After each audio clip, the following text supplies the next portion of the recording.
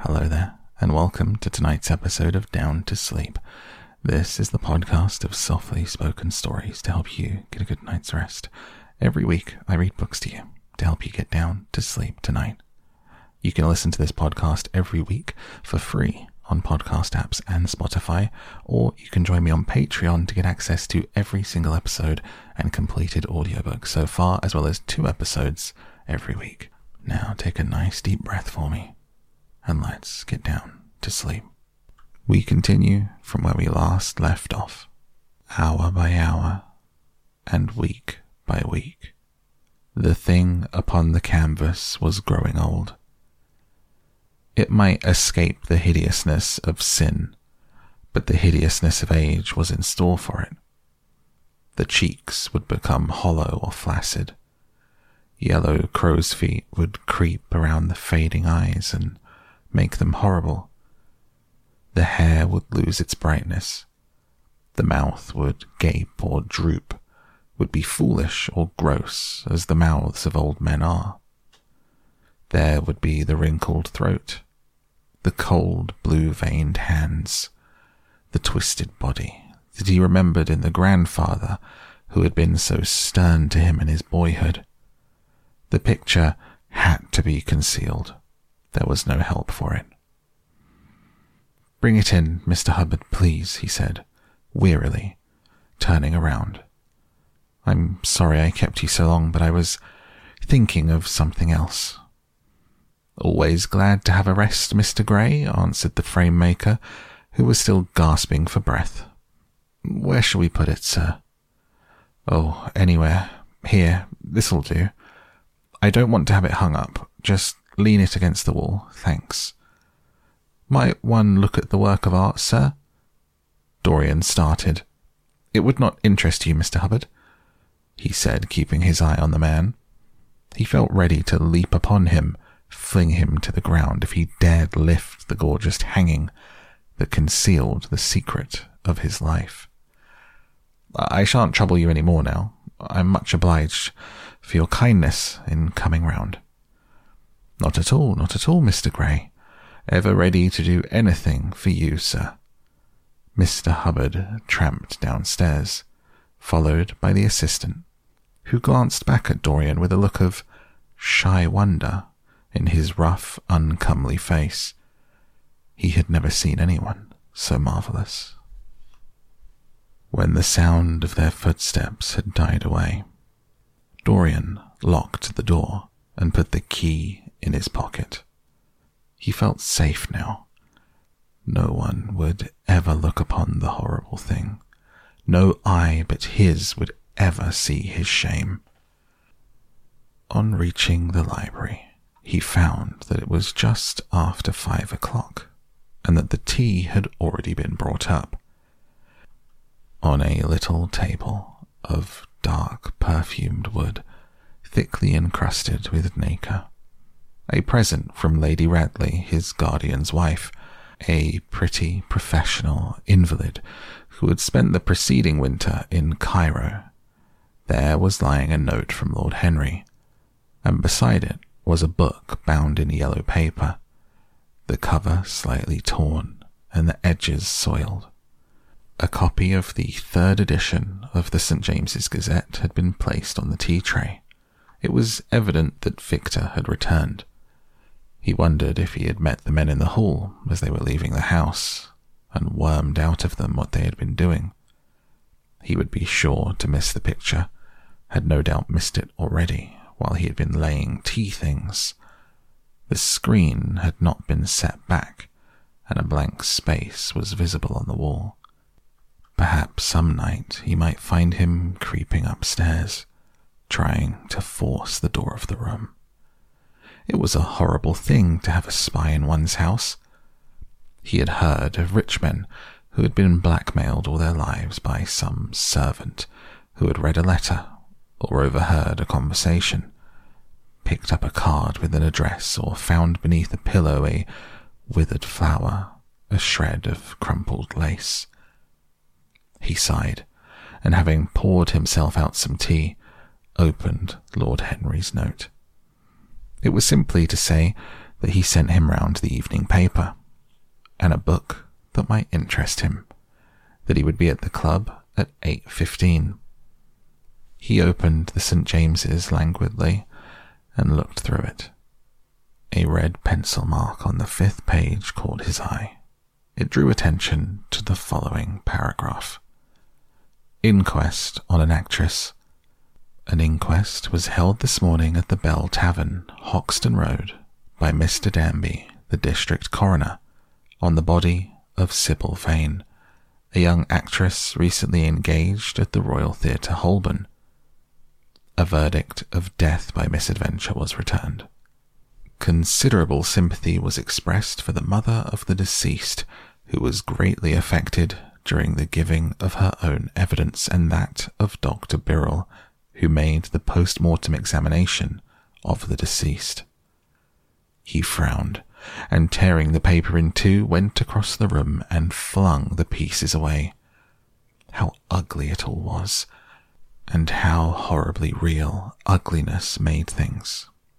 He felt a little annoyed with Lord Henry for having sent him the report, and it was certainly stupid of him to have marked it with red pencil. Victor might have read it. The man knew more than enough English for that. Perhaps he had read it and had begun to suspect something. And yet, what did it matter? What had Dorian Gray to do with Sybil Vane's death? There was nothing to fear. Dorian Gray had not killed her. His eye fell on the yellow book that Lord Henry had sent him. What was it, he wondered? He went towards the little pearl-coloured octagonal stand that had always looked to him like the work of some strange Egyptian bees that wrought in silver. Taking up the volume, he flung himself into an armchair and began to turn over the leaves. After a few minutes, he became absorbed. It was the strangest book that he had ever read.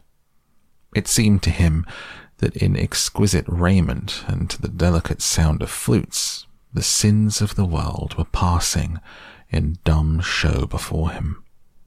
Things that he had dimly dreamed of were suddenly made real to him. Things of which he had never dreamed were gradually revealed. It was a novel without a plot, and with only one character. Indeed, simply a psychological study of a certain young Parisian who spent his life trying to realize in the 19th century all the passions and modes of thought that belonged to every century except his own. To sum up, as it were, in himself the various moods through which the world spirit had ever passed, loving for their mere artificiality those renunciations that men have unwisely called virtue, as much as those natural rebellions that wise men still call sin. The style in which it was written was a curious jewelled style, vivid and obscure at once. There were in it metaphors as monstrous as orchids and as subtle in colour. The life of the senses was described in the terms of mystical philosophy. One hardly knew at times whether one was reading the spiritual ecstasies of some medieval saint or the morbid confessions of a modern sinner. It was a poisonous book. The heavy odour of incense seemed to cling about its pages and to trouble the brain. The mere cadence of the sentences, the subtle monotony of their music, so full as it was of complex refrains and movements elaborately repeated, produced in the mind of the lad as he passed from chapter to chapter a form of reverie, a malady of dreaming that made him unconscious of the falling day and creeping shadows. Cloudless and pierced by one solitary star, a copper-green sky gleamed through the windows. He read on by its one light till he could read no more. Then, after his valet had reminded him several times of the lateness of the hour, he got up, and going into the next room, placed the book on the little Florentine table that always stood at his bedside, and began to dress for dinner. It was almost 9 o'clock before he reached the club, where he found Lord Henry sitting alone in the morning room, looking very much bored. "I'm so sorry, Harry," he cried, "but really it is entirely your fault. That book you sent me so fascinated me that I forgot how the time was going." "Yes, I thought you might like it," replied his host, rising from his chair. "I didn't say I liked it, Harry. I said it fascinated me. There is a great difference." "Ah, you have discovered that," murmured Lord Henry, and they passed into the dining room. Chapter 11. For years, Dorian Gray could not free himself from the influence of this book. Or perhaps it would be more accurate to say that he never sought to free himself from it. He procured from Paris no less than 9 large paper copies of the first edition, and had them bound in different colours so that they might suit his various moods and the changing fancies of a nature over which he seemed at times to have almost entirely lost control. The hero, the wonderful young Parisian in whom the romantic and the scientific temperaments were so strangely blended, became to him a kind of prefiguring type of himself. Indeed, the whole book seemed to him to contain the story of his own life, written before he had lived it. In one point he was more fortunate than the novel's fantastic hero. He never knew, never indeed had any cause to know, that somewhat grotesque dread of mirrors and polished metal surfaces and still water which came upon the young Parisian so early in his life, occasioned by the sudden decay of a beau that had once apparently been so remarkable. It was with an almost cruel joy, and perhaps in nearly every joy, as certainly in every pleasure cruelty has its place, that he used to read the latter part of the book, with its really tragic, if somewhat overemphasized account of the sorrow and despair of one who had himself lost what in others in the world he had most dearly valued. For the wonderful beauty that had so fascinated Basil Hallward, and many others besides him, seemed never to leave him. Even those who had heard the most evil things about him. From time to time, strange rumours about his mode of life crept through London and became the chatter of the clubs. They could not believe anything to his dishonour when they saw him. He had always the look of one who had kept himself unspotted from the world. Men who talked grossly became silent when Dorian Gray entered the room. There was something in the purity of his face that rebuked them. His mere presence seemed to recall to them the memory of innocence that they had tarnished. They wondered how one so charming and graceful as he could have escaped the stain of an age that was at once sordid and sensual. Often, on returning home from one of those mysterious and prolonged absences that gave rise to such strange conjecture among those who were his friends or thought they were so, he himself would creep upstairs to the locked room, open the door with the key that never left him now, and stand with the mirror in front of the portrait that Basil Hallward had painted of him, looking now at the evil and aging face on the canvas, and now at the young, fair face that laughed back at him from polished glass. The very sharpness of the contrast used to quicken his sense of pleasure. He grew more and more enamoured of his own beauty, more and more interested in the corruption of his own soul.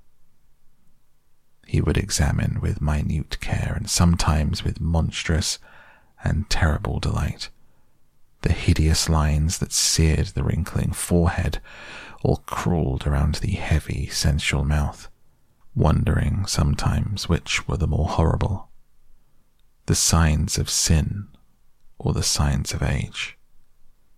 He would place his white hands beside coarse, bloated hands of the picture and smile. He mocked the misshapen body and the failing limbs. There were moments indeed at night when, lying sleepless in his own delicately scented chamber, or in the sordid room of the little ill-famed tavern near the docks, under an assumed name and in disguise it was his habit to frequent, he would think of the ruin that he had brought upon his soul, with a pity that was all the more poignant because it was purely selfish. But moments such as these were rare. That curiosity about life which Lord Henry had first stirred in him, as they sat together in the garden of their friend, seemed to increase with gratification.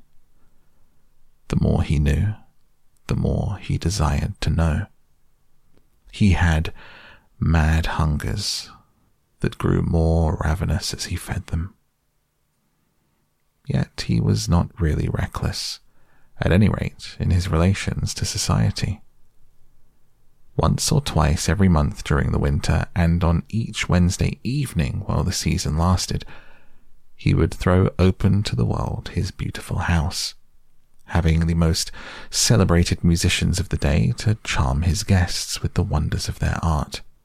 His little dinners, in the settling of which Lord Henry always assisted him, were noted as much for the careful selection and placing of those invited as for the exquisite taste shown in the decoration of the table, with its subtle symphonic arrangements of exotic flowers and embroidered cloths and antique plate of gold and silver.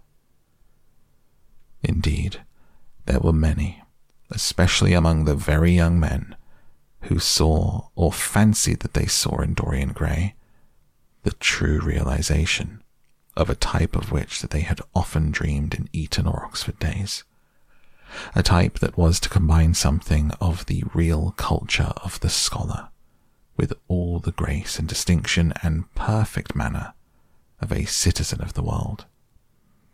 To them, he seemed to be of the company of those whom Dante describes as having sought to make themselves perfect by the worship of beauty. Like Gautier, he was one for whom the visible world existed. And certainly to him, life itself was the first, the greatest of the arts, and for it all the other arts seemed to be but preparation. Fashion, by which what is really fantastic becomes for a moment universal, and dandyism, which in its own way is an attempt to assert the absolute modernity of beauty, had of course their fascination for him. His mode of dressing and the particular styles that from time to time he affected had their marked influence on the young exquisites of the Mayfair balls and the Pall Mall Club, who copied him in everything that he did and tried to reproduce the accidental charm of his graceful, though to him only half-serious, fopperies. For while he was but too ready to accept the position that was almost immediately offered to him on his coming of age, and found indeed a subtle pleasure in the thought that he might really become to the London of his own day what to imperial Neronian Rome the author of the Satyricon once had been, yet in his inmost heart he desired to be something more than a mere arbiter of elegantarium, to be consulted on the wearing of a jewel, or the knotting of a necktie, or the conduct of a cane. He sought to elaborate some new scheme of life that would have its reasoned philosophy and its ordered principles, and find in the spiritualizing of the senses its highest realization. The worship of the senses has often, and with much justice, been decried, Men feeling a natural instinct of terror about passions and sensations that seem stronger than themselves, and that they are conscious of sharing with the less highly organized forms of existence. But it appeared to Dorian Gray that the true nature of the senses had never been understood, and that they had remained savage and animal merely because the world had sought to starve them into submission or kill them by pain, instead of aiming at making them elements of a new spirituality, of which a fine instinct for beauty was to be the dominant characteristic. As he looked back upon man moving through history, he was haunted by a feeling of loss. So much had been surrendered, and to such little purpose. There had been mad, willful rejections, monstrous forms of self-torture and self-denial, whose origin was fear, and whose result was a degradation infinitely more terrible than that fancied degradation from which in their ignorance they had sought to escape. Nature, in her wonderful irony, driving out the anchorite to feed with the wild animals of the desert, and giving to the hermit the beasts of the field as his companions. Yes, there was to be, as Lord Henry had prophesied, a new hedonism that was to recreate life, to save it from that harsh, uncomely Puritanism that is having in our own day its curious revival. It was to have its service of the intellect, certainly, yet it was never to accept any theory or system that would involve the sacrifice of any mode of passionate experience. Its aim, indeed, was to be the experience itself, not the fruits of experience, sweet or bitter as they might be, of the asceticism that deadens the senses, as of the vulgar profligacy that dulls them. It was to know nothing, but it was to teach man to concentrate himself upon moments of a life that is itself but a moment. There are few of us who have not sometimes wakened before dawn, either after one of those dreamless nights that make us almost enamored of death, or one of those nights of horror and misshapen joy, when through the chambers of the brain sweep phantoms more terrible than reality itself, an instinct with that vivid life that lurks in all grotesques, and that lends to Gothic art its enduring vitality, this art being, one might fancy, especially the art of those whose minds have been troubled with the malady of reverie. Gradually, white fingers creep through the curtains. They appear to tremble. In black, fantastic shapes, dumb shadows crawl into the corners of the room and crouch there. Outside there is the stirring of birds among the leaves, or the sound of men going forth to their work, the sigh and sob of the wind coming down the hills, wandering around the silent house, as though it feared to wake the sleepers, and yet must needs call forth sleep from her purple cave. Veil after veil of thin dusky gauze is lifted, and by degrees the forms and colours of things are restored to them. We watch the dawn remaking the world in its antique pattern. The wan mirrors get back their mimic life. The flameless tapers stand where we had left them, and beside them lies the half-cut book that we had been studying, or the wired flower that we had worn at the ball, the letter that we had been afraid to read, or that we read too often. Nothing seems to us changed. Out of the unreal shadows of the night comes back the real life that we had known. We have to resume it where we had left off. There steals over us a terrible sense of the necessity for the continuance of energy in the same wearisome round of stereotyped habits. A wild longing, it may be, that our eyelids might open some morning upon a world that had been refashioned anew in the darkness for our pleasure. a world in which things would have fresh shapes and colors and be changed, or have other secrets, a world in which the past would have little or no place, or survive at any rate, in no conscious form of obligation or regret. The remembrance even of joy having its bitterness, and the memories of pleasure their pain. It was the creation of such worlds as these that seemed to Dorian Gray to be the true object, or amongst the true objects, of life. And in his search for sensations that would be at once new and delightful, and possess that element of strangeness that is so essential to romance, he would often adopt certain modes of thought that he knew to be really alien to his nature, abandon himself to their subtle influences, and then, having as it were caught their colour and satisfied his intellectual curiosity, leave them with that curious indifference that is not incompatible with a real ardour of temperament, and that indeed, according to certain modern psychologists, is often a condition of it. It was rumoured of him once that he was about to join the Roman Catholic communion, and certainly the Roman ritual had always a great attraction for him.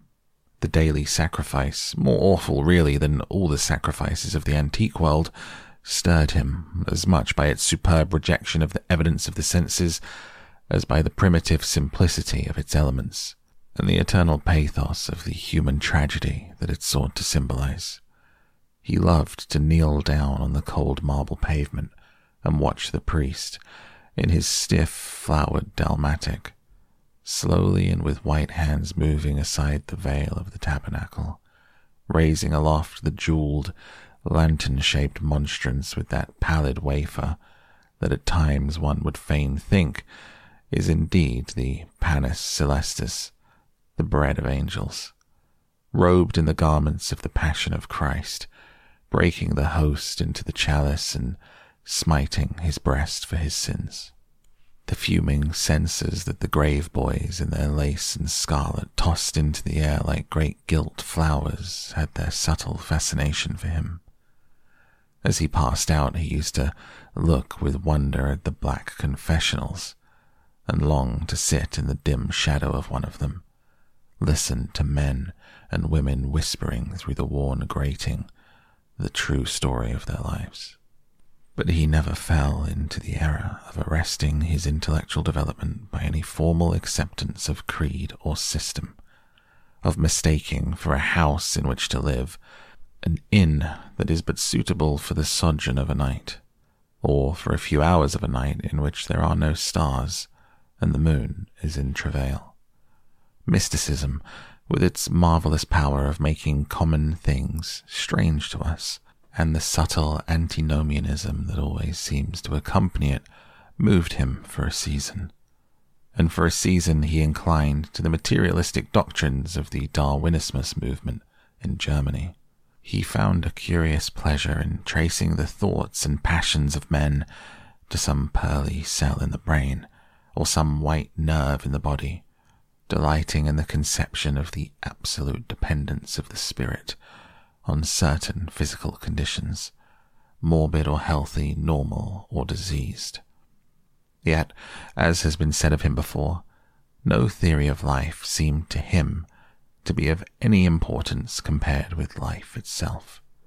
He felt keenly conscious of how barren all intellectual speculation is when separated from action and experiment. He knew that the senses, no less than the soul, have their spiritual mysteries to reveal. And so he would now study perfumes, the secrets of their manufacture, distilling heavily scented oils and burning odorous gums from the East. He saw that there was no mood of the mind that had not its counterpart in the sensuous life.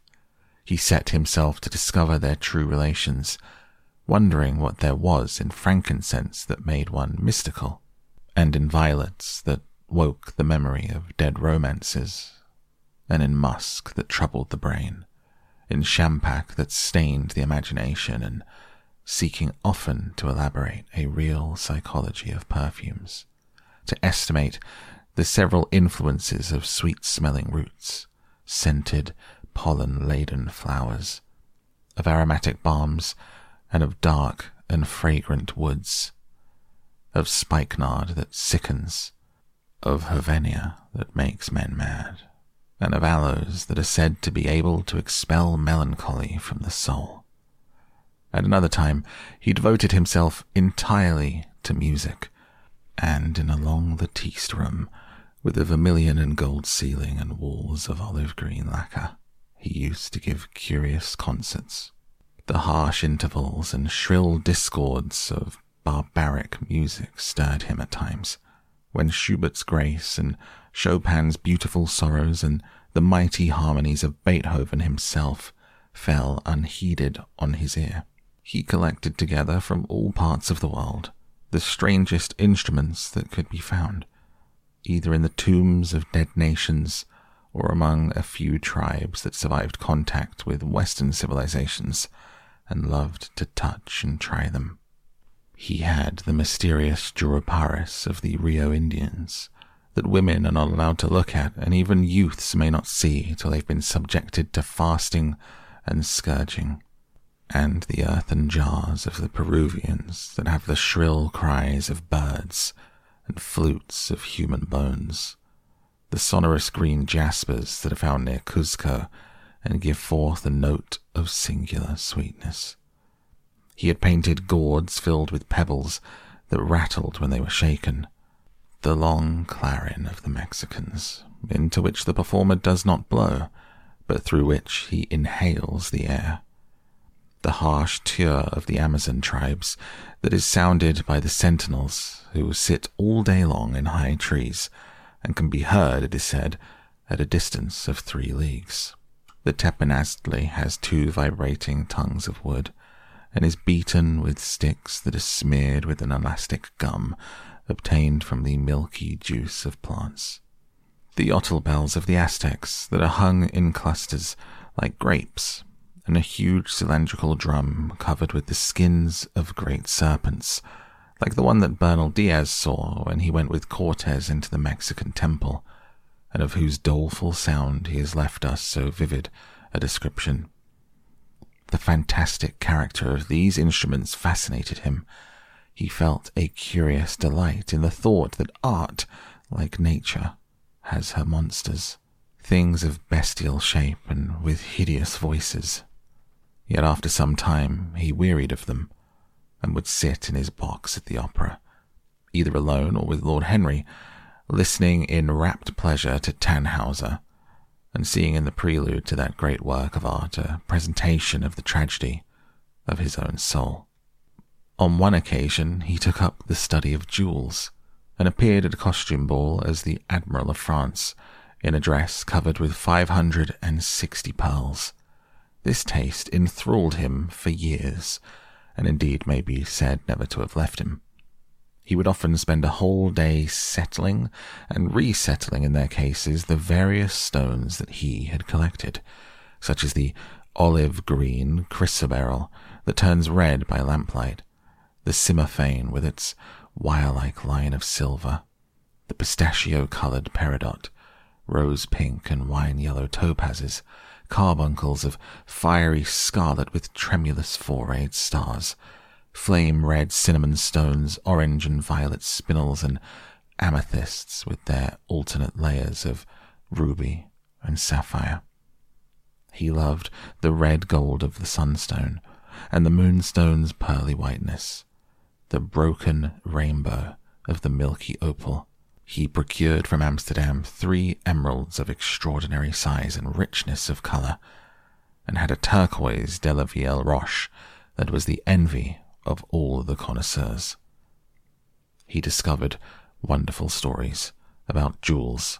In Alfonso's Clericalis Disciplina, a serpent was mentioned with eyes of real jacinth, and in the romantic history of Alexander, the conqueror of Amathia was said to have found in the Vale of Jordan snakes with collars of real emeralds growing on their backs. There was a gem in the brain of the dragon, Philostratus told us, and by the exhibition of golden letters in a scarlet robe, the monster could be thrown into magical sleep and slain. According to the great alchemist Pierre de Boniface, the diamond rendered a man invisible, and the agate of India made him eloquent. The cornelian appeased anger, and the hyacinth provoked sleep. The amethyst drove away the fumes of wine. The garnet cast out demons. The hydropicus deprived the moon of her colour. The selenite waxed and waned with the moon, and the meliseus that discovers thieves could be affected only by the blood of kids. Leonardus Camillus had seen a white stone taken from the brain of a newly killed toad that was a certain antidote against poison. The bezoar that was found in the heart of the Arabian deer was a charm that could cure the plague.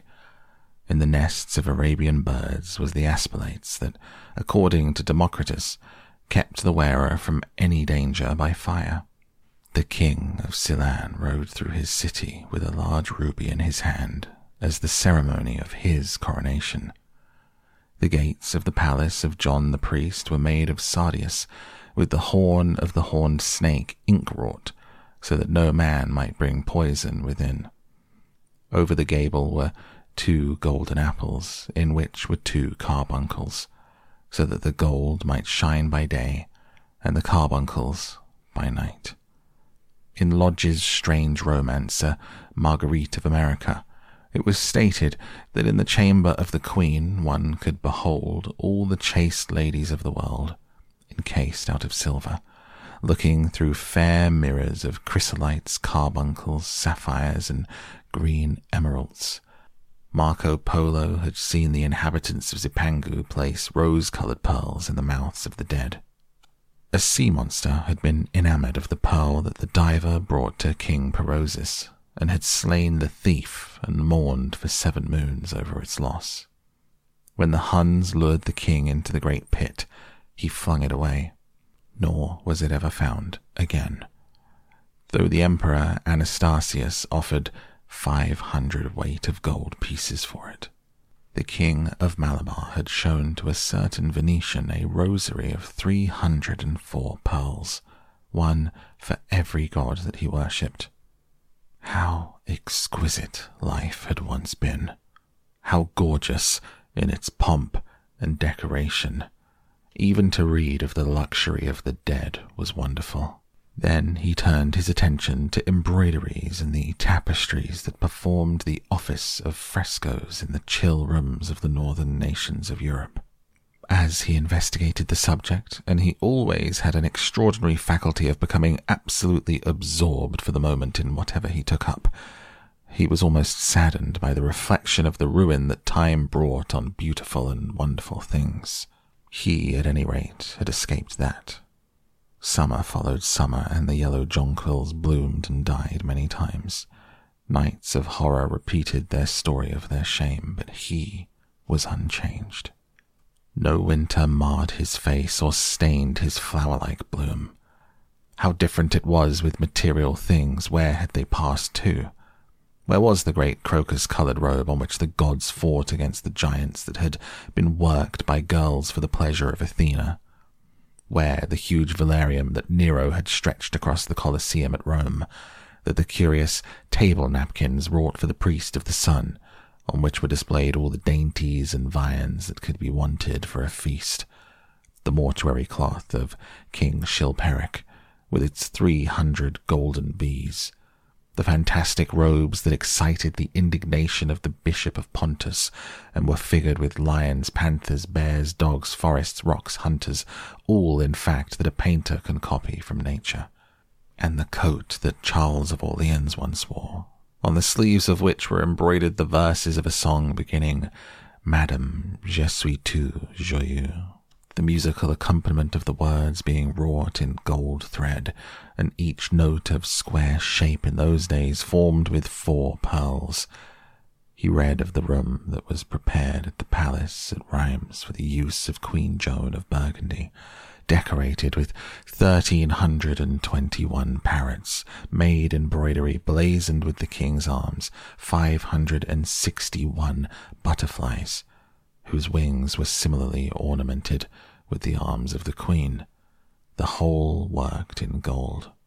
Catherine de' Medici had a mourning bed made for her of black velvet powdered with crescents and suns. Its curtains were of damask, the leafy wreaths and garlands figured upon a gold and silver ground, fringed along the edges with broideries of pearls. It stood in a room hung with rows of the Queen's devices in cut black velvet, upon cloth of silver. And so, for a whole year, he sought to accumulate the most exquisite specimens that he could find of textile and embroidered work. He had a special passion also for ecclesiastical vestments, as indeed he had for everything connected with the service of the church. In the long cedar chests that lined the west gallery of his house, he had stored away many rare and beautiful specimens of what is really the raiment of the Bride of Christ, who must wear purple and jewels and fine linen, that she may hide the pallid macerated body that is worn by the suffering she seeks for, wounded by self-inflicted pain.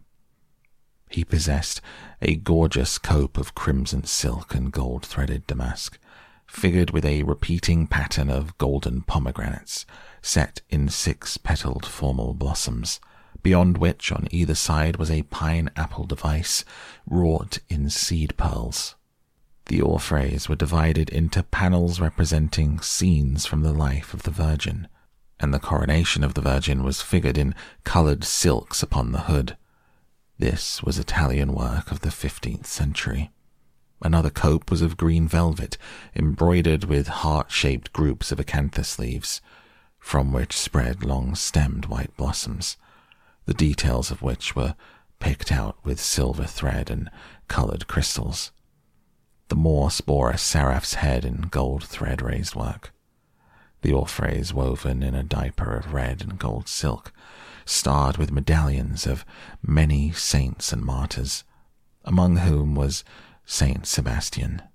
He had chasubles also of amber-coloured silk and blue silk, gold brocade, and yellow silk damask, a cloth of gold figured with representations of the Passion and Crucifixion of Christ, embroidered with lions and peacocks and other emblems, dalmatics of white satin and pink silk damask, decorated with tulips and dolphins, altar frontals of crimson velvet and blue linen, many corporals' chalice veils and sudaria. In the mystic offices to which such things were put, there was something that quickened his imagination. For these treasures, and everything that he collected in his lovely house, were to be to him means of forgetfulness, modes by which he could escape for a season from the fear that seemed to him at times to be almost too great to be borne. Upon the walls of the lonely locked room where he had spent so much of his boyhood, he had hung with his own hands the terrible portrait whose changing features showed him the real degradation of his life. In front of it had draped the purple and gold pall as a curtain. For weeks he would not go there, would forget the hideous painted thing, and get back to his light heart, his wonderful joyousness, his passionate absorption in mere existence. Then suddenly, some night, he would creep out of the house, go down to dreadful places near Bluegate Fields and stay there, day after day, until he was driven away. On his return, he would sit in front of the picture, sometimes loathing it and himself, but filled at other times with that pride of individualism, half the fascination of sin, smiling with secret pleasure at the misshapen shadow that had to bear the burden that should have been his own. After a few years, he could not endure to be long out of England, and gave up the villa that he had shared at Treville with Lord Henry, as well as the little white-walled inn-house at Algiers where they had more than once spent the winter. He hated to be separated from the picture that was such a part of his life, and was also afraid that during his absence someone might gain access to the room, in spite of the elaborate bars he had caused to be placed upon the door. He was quite conscious that this would tell them nothing, It was true, the portrait still preserved, under all the foulness and ugliness of the face, a marked likeness to himself. But what could they learn from that? He would laugh at anyone who tried to taunt him. He had not painted it. What was it to him how vile and full of shame it looked? Even if he told them, would they believe it? Yet he was afraid. Sometimes when he was down at his great house in Nottinghamshire, entertaining fashionable young men of his own rank who were his chief companions, astounding the county by the wanton luxury and gorgeous splendour of his mode of life, he would suddenly leave his guests and rush back to town to see that the door had not been tampered with, that the picture was still there. What if it should be stolen? The mere thought made him cold with horror. Surely the world would know his secret then. Perhaps the world already suspected it. For while he fascinated many, there were not a few who distrusted him. He was very nearly blackballed at a West End club of which his birth and social position fully entitled him to become a member. And it was said that on one occasion, when he was brought by a friend into the smoking room of the Churchill, the Duke of Berwick and another gentleman got up in a marked manner and went out. Curious stories became current about him after he had passed his 25th year. It was rumoured that he had been seen brawling with foreign sailors in a low den in distant parts of Whitechapel, that he consorted with thieves and coiners and knew the mysteries of their trade. His extraordinary absences became notorious, and when he used to reappear again in society, men would whisper to each other in corners, pass him with a sneer, look at him with cold, searching eyes, as though they were determined to discover his secret. Of such insolences and attempted slights he, of course, took no notice, and in the opinion of most people, his frank debonair manner, his charming boyish smile, the infinite grace of that wonderful youth that seemed never to leave him, were in themselves a sufficient answer to the calumnies, for so they termed them, that were circulated about him. It was remarked, however, that some of those who had been most intimate with him appeared after a time to shun him. Women who wildly adored him, and for his sake braved all social censure and set convention at defiance, were seen to grow pallid with shame or horror if Dorian Gray entered the room. Yet these whispered scandals only increased in the eyes of many his strange and dangerous charm. His great wealth was a certain element of security. Society, civilized society at least, is never ready to believe anything to the detriment of those who are both rich and fascinating. It feels instinctively that manners are of more importance than morals, and in its opinion the highest respectability is of much less value than the possession of a good chef. And after all, it is a very poor consolation to be told that the man who has given one a bad dinner or poor wine is irreproachable in his private life. Even the cardinal virtues cannot atone for half-cold entrees, as Lord Henry remarked once in a discussion on the subject, and there is possibly a good deal to be said for his view. For the canons of good society are, or should be, the same as the canons of art. Form is absolutely essential to it. It should have the dignity of a ceremony as well as its unreality. It should combine the insincere character of a romantic play with the wit and beauty that makes such plays delightful to us. Is insincerity such a terrible thing? I think not. It is merely a method by which we can multiply our personalities. Such, at any rate, was Dorian Gray's opinion. He used to wonder at the shallow psychology of those who conceive the ego in a man as a thing simple, permanent, reliable, and of one essence.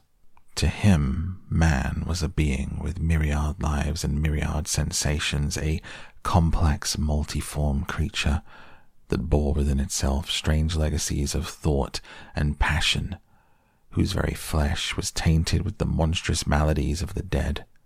He loved to stroll through the gaunt, cold picture gallery of his country house, looking at the various portraits of those whose blood flowed in his veins. Here was Philip Herbert, described by Francis Osborne in his memoirs on the reigns of Queen Elizabeth and King James as one who was caressed by the court for his handsome face, which kept him not long company. Was it young Herbert's life that he sometimes led? Had some strange poisonous germ crept from body to body till it reached his own? Was it some dim sense of that ruined grace that had made him so suddenly and almost without cause give utterance in Basil Hallward's studio to the mad prayer that had so changed his life? Here, in gold-embroidered red doublet, jewelled surcoat, and gilt-edged ruff and wristbands, stood Sir Anthony Sherard, his silver and black armour piled at his feet. What had this man's legacy been? Had the lover of Giovanna of Naples bequeathed him some inheritance of sin and shame? Were his own actions merely the dreams that the dead man had not dared to realize? Here, from the fading canvas, smiled Lady Elizabeth, in her gauze hood, pearl stomacher, and pink slashed sleeves. A flower was in her right hand, and her left clasped an enamelled collar of white and damask roses. On a table by her side lay a mandolin and an apple. There were large green rosettes upon her little pointed shoes. He knew her life and the strange stories that were told about her lovers. Had he something of her temperament in him? These oval, heavy-lidded eyes seemed to look curiously at him. What of George Willoughby, with his powdered hair and fantastic patches? How evil he looked! The face was saturnine and swarthy, and the sensual lips seemed to be twisted with disdain. Delicate lace ruffles fell over the lean yellow hands that were so overladen with rings. He had been a macaroni of the 18th century, and the friend in his youth of Lord Ferrars.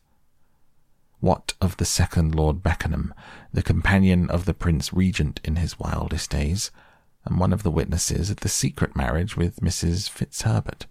How proud and handsome he was, with his chestnut curls and insolent pose! What passions had he bequeathed? The world looked upon him as infamous. He had led orgies at Carlton House. The Star of the Garter glittered upon his breast. Beside him hung the portrait of his wife, a pallid, thin-lipped woman in black. Her blood also stirred within him. How curious it all seemed. And his mother, with her Lady Hamilton face and her moist wine-dashed lips. He knew what he had got from her. He had got from her his beauty, his passion for the beauty of others. She laughed at him in her loose bacchante dress. There were vine leaves in her hair, the purple spilled from the cup that she was holding. The carnations of the painting had withered, but the eyes were still wonderful, in their depth and brilliancy of colour. They seemed to follow him wherever he went. Yet one had ancestors in literature as well as in one's own race, nearer perhaps in type and temperament. Many of them, and certainly with an influence of which one was more absolutely conscious. There were times when it appeared to Dorian Gray that the whole of history was merely the record of his own life. Not as he had lived it in act and circumstance, but as his imagination had created it for him, as it had been in his brain and in his passions.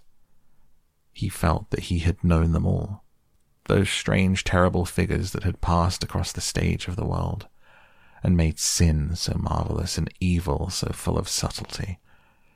It seemed to him that in some mysterious way their lives had been his own. The hero of the wonderful novel that had so influenced his life had himself known this curious fancy.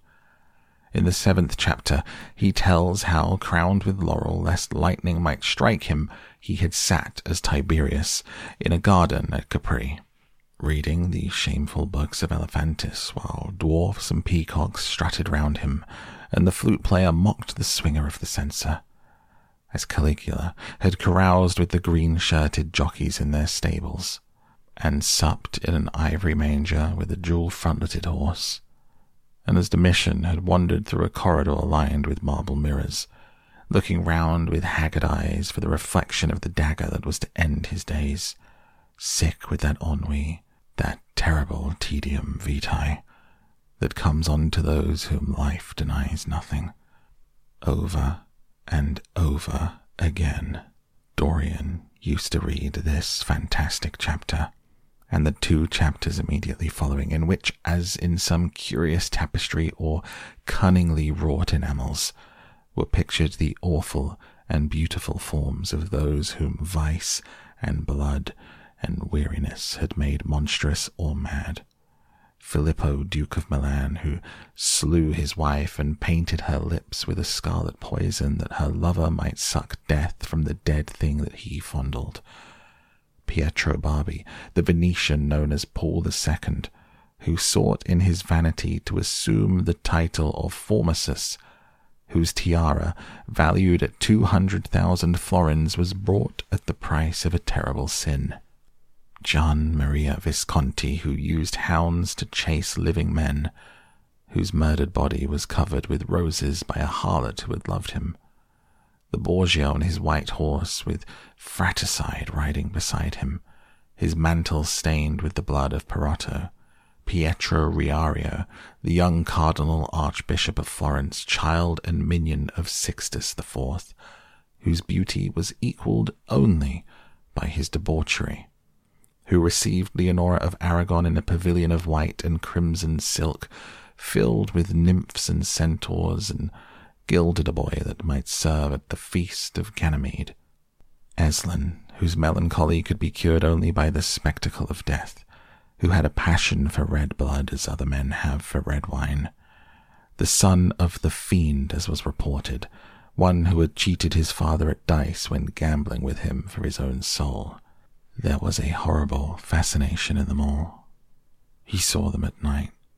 They troubled his imagination in the day.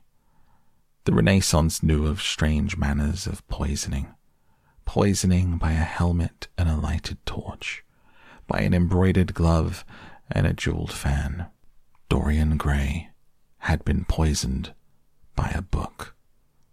There were moments when he looked on evil simply as a mode through which he could realize his conception of the beautiful. And that is where we close the book tonight on this episode of Down to Sleep.